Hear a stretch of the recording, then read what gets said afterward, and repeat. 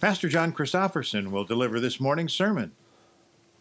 Dear family members and friends of First Lutheran Church, grace and peace to you from God our Father and from our risen Lord and Savior, Jesus the Christ. Amen.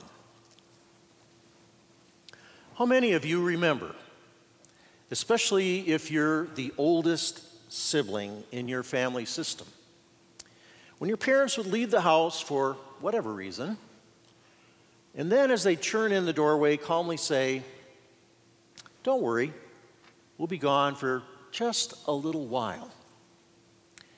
And then what words would come next? 4 terrifying words.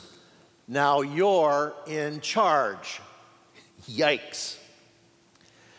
Well, being the eldest, and say nothing of being the most responsible, I was the one left in charge. I can especially remember the Sunday nights when our family lived in Montevideo, Minnesota. And our parents would move out of the parsonage and out into a cold winter's night to teach the Bethel Bible series at Trinity Lutheran Church. Now, before they left, Dad would remind me of my little brother's fascination with matches and how he loved to take our mother's piano apart as he wanted to see how this thing worked. Then Mom would show me where the church phone number was and give those last-minute instructions like, "No opening the door to strangers. And by the way, don't let your sister encourage Fritz to jump up on the new blue velour couch." Now, Fritz was our rascal dachshund who shed like crazy. And he was also the token German in our Norwegian family. Well then, we'd all move in something of a mix between a full court press and a fast break to the door. My younger sister and brother were already starting to whimper, and the folks were already late. Then that infamous Minnesota goodbye that seemed like forever, but yet wasn't quite long enough. The door lock clicked in place, as did the look on my siblings' faces. Something between a deep-seated fear, but also had a modicum of hope. I mean, they knew I was absolutely no substitute for those folks who just left. But since I was all they had, they're willing to at least try to be good. Perhaps in part, that's what keeps the church going as well. But there's also something else deep down that breathes around us and within us and gives us life and comfort and joy. Now back to our text in John chapter 14. The reason I share this opening story with you this morning is because I think it comes pretty close to how the disciples were feeling. In chapters 13 through 16, which biblical scholars call the farewell discourse, Jesus is telling his disciples what they need to know before he leaves. He's loved them up. Now he's about to send them out in ministry and mission as his church. That is, as we just sang earlier in the opening hymn, his ongoing body in the world. But where's he going? Well, he's going to be crucified. But that's not how Jesus tells it. The way Jesus tells it, he's heading off to a big family reunion with his Father to prepare his kingdom come. Recall his words from chapter 14 in Pastor Lars's sermon last week. Jesus says, "I go to prepare a place for you. For in my Father's home there are many rooms." So Jesus is leaving the disciples and us as his church to be in charge. To be in charge while he's away. Do you get the picture? It's a bit frightening, yes, yikes. But Jesus knows their hearts, and so he reassures them, "Be not afraid." And then if you look with me in verse 19 there, Jesus says, "A little while, and you'll see me again. A little while, and you'll see me again. Well, actually, a few of them did later on, after his crucifixion and resurrection. But then Jesus was gone again as he ascended into heaven, bringing our humanity back into a reconciled unity in the presence of God the Father. As Hebrews 10 and 1 Peter 3 have it, once and for all, forever. For all eternity, in unity. And next week, Pastor Jeff will be sharing God's word on this as it comes to us in chapter 17. So now, a little while became a long while, and a long while became a lifetime. 10 years turned into 100, then 500, then 1,000, and now, from where we sit, it's been so long, some of us wonder if we haven't been left behind. Like some characters in a Tim LaHaye movie. Orphaned, after all. My friends, let's be honest. As Christians, don't you ever think about this? I mean, is Jesus gone or isn't he? And if he's gone, where has he gone? And what in the world will we do without him?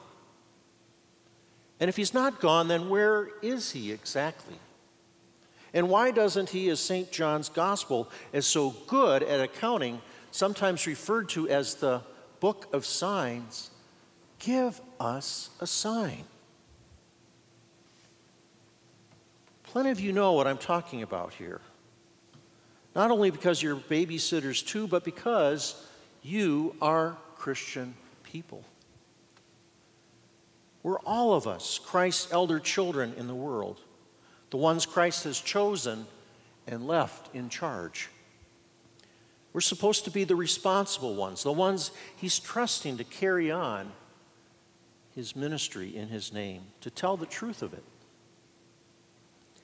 And everywhere we go, we see some of them are still hungry to see him. Some of them aren't. Some are still open to Christ's return, and some have closed their hearts. Some are still waiting, and some have clearly just given up. At first, they jumped out of bed whenever they heard footsteps on the stairs.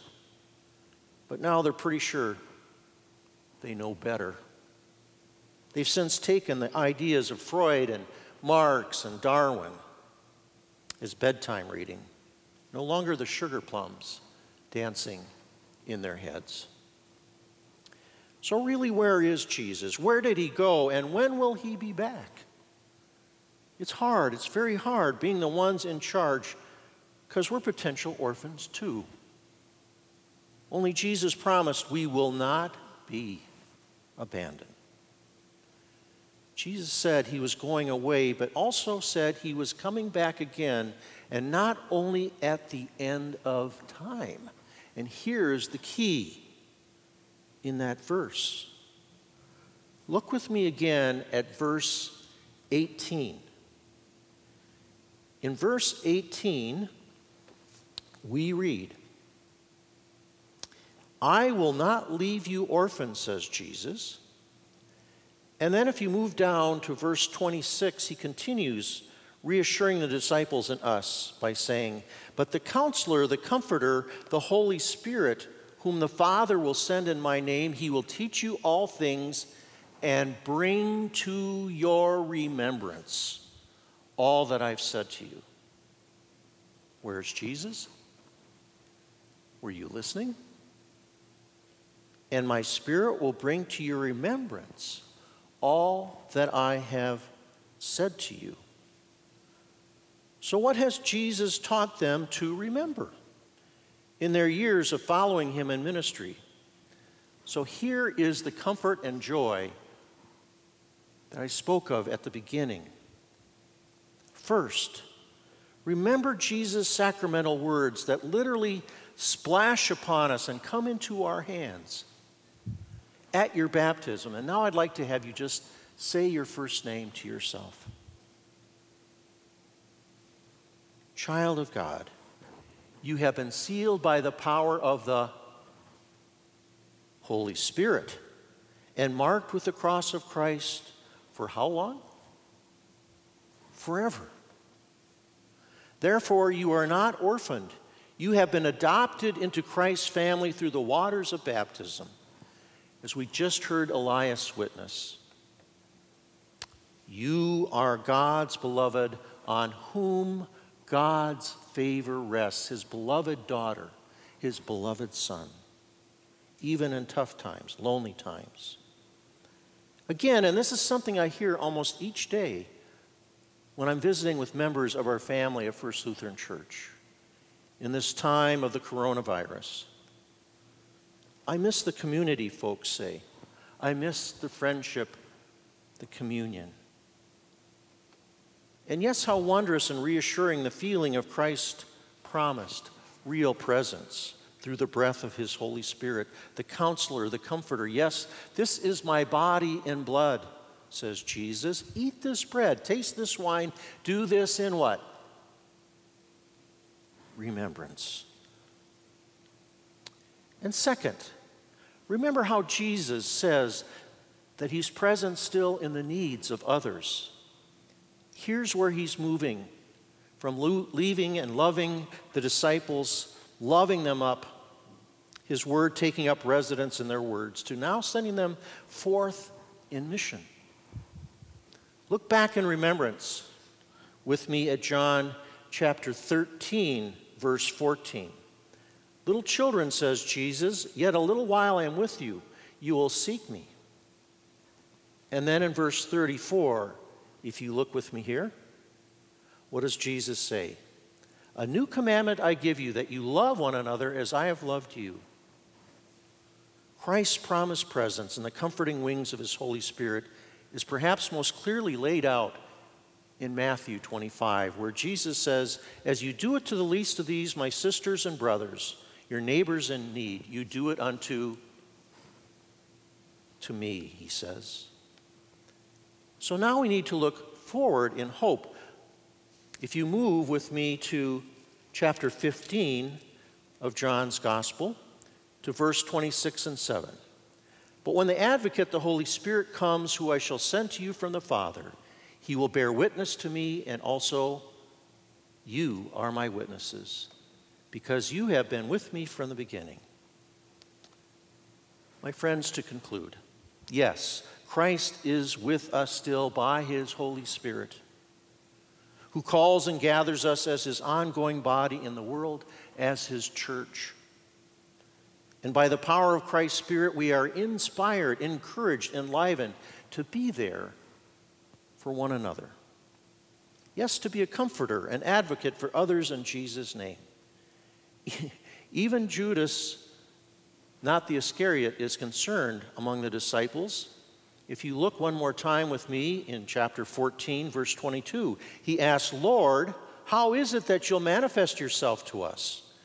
And Jesus answered, when a person loves me, that person will keep my word, and my Father will love them and will come to them and make our home with them. So now back to the home front, Montevideo and all around the world. Well, where did Mom and Dad go? When will they be back? And will you have them kiss us goodnight when they get home? Friends in Christ, on the one hand, we're all called to be Christ-spirited comforters when the folks are gone. To be able to ply them with graham crackers and milk and a good story, that is the gospel story. And on the other hand, we need to be Christ-spirited advocates, maybe better yet, counselors, when the folks return. Well, back to my beginning story in Monty. Oh, that burning smell? I mean, like matches? Well, would you believe it? Fritz has now taken up smoking. And I think the piano sounds just fine. Why do you ask? And the couch? Well, I think it's starting to shed. Finally, listen to how Jesus concludes this part of his farewell discourse in verse 27. Peace I leave with you, My peace I give to you, not as the world gives do I give you. Let not your hearts be troubled, neither let them be afraid. You heard me say to you, I go away, but I will come again. And so, in the meantime, look with me at that concluding verse, chapter 14, verse 31. The Holy Spirit, the Comforter, enfolds us in his wings and says, rise, let us go hence in ministry and mission together. Thanks be to God who has come to us in the Spirit of Christ, the Paraclete, the one who walks along beside us every day, every minute, every second. Amen.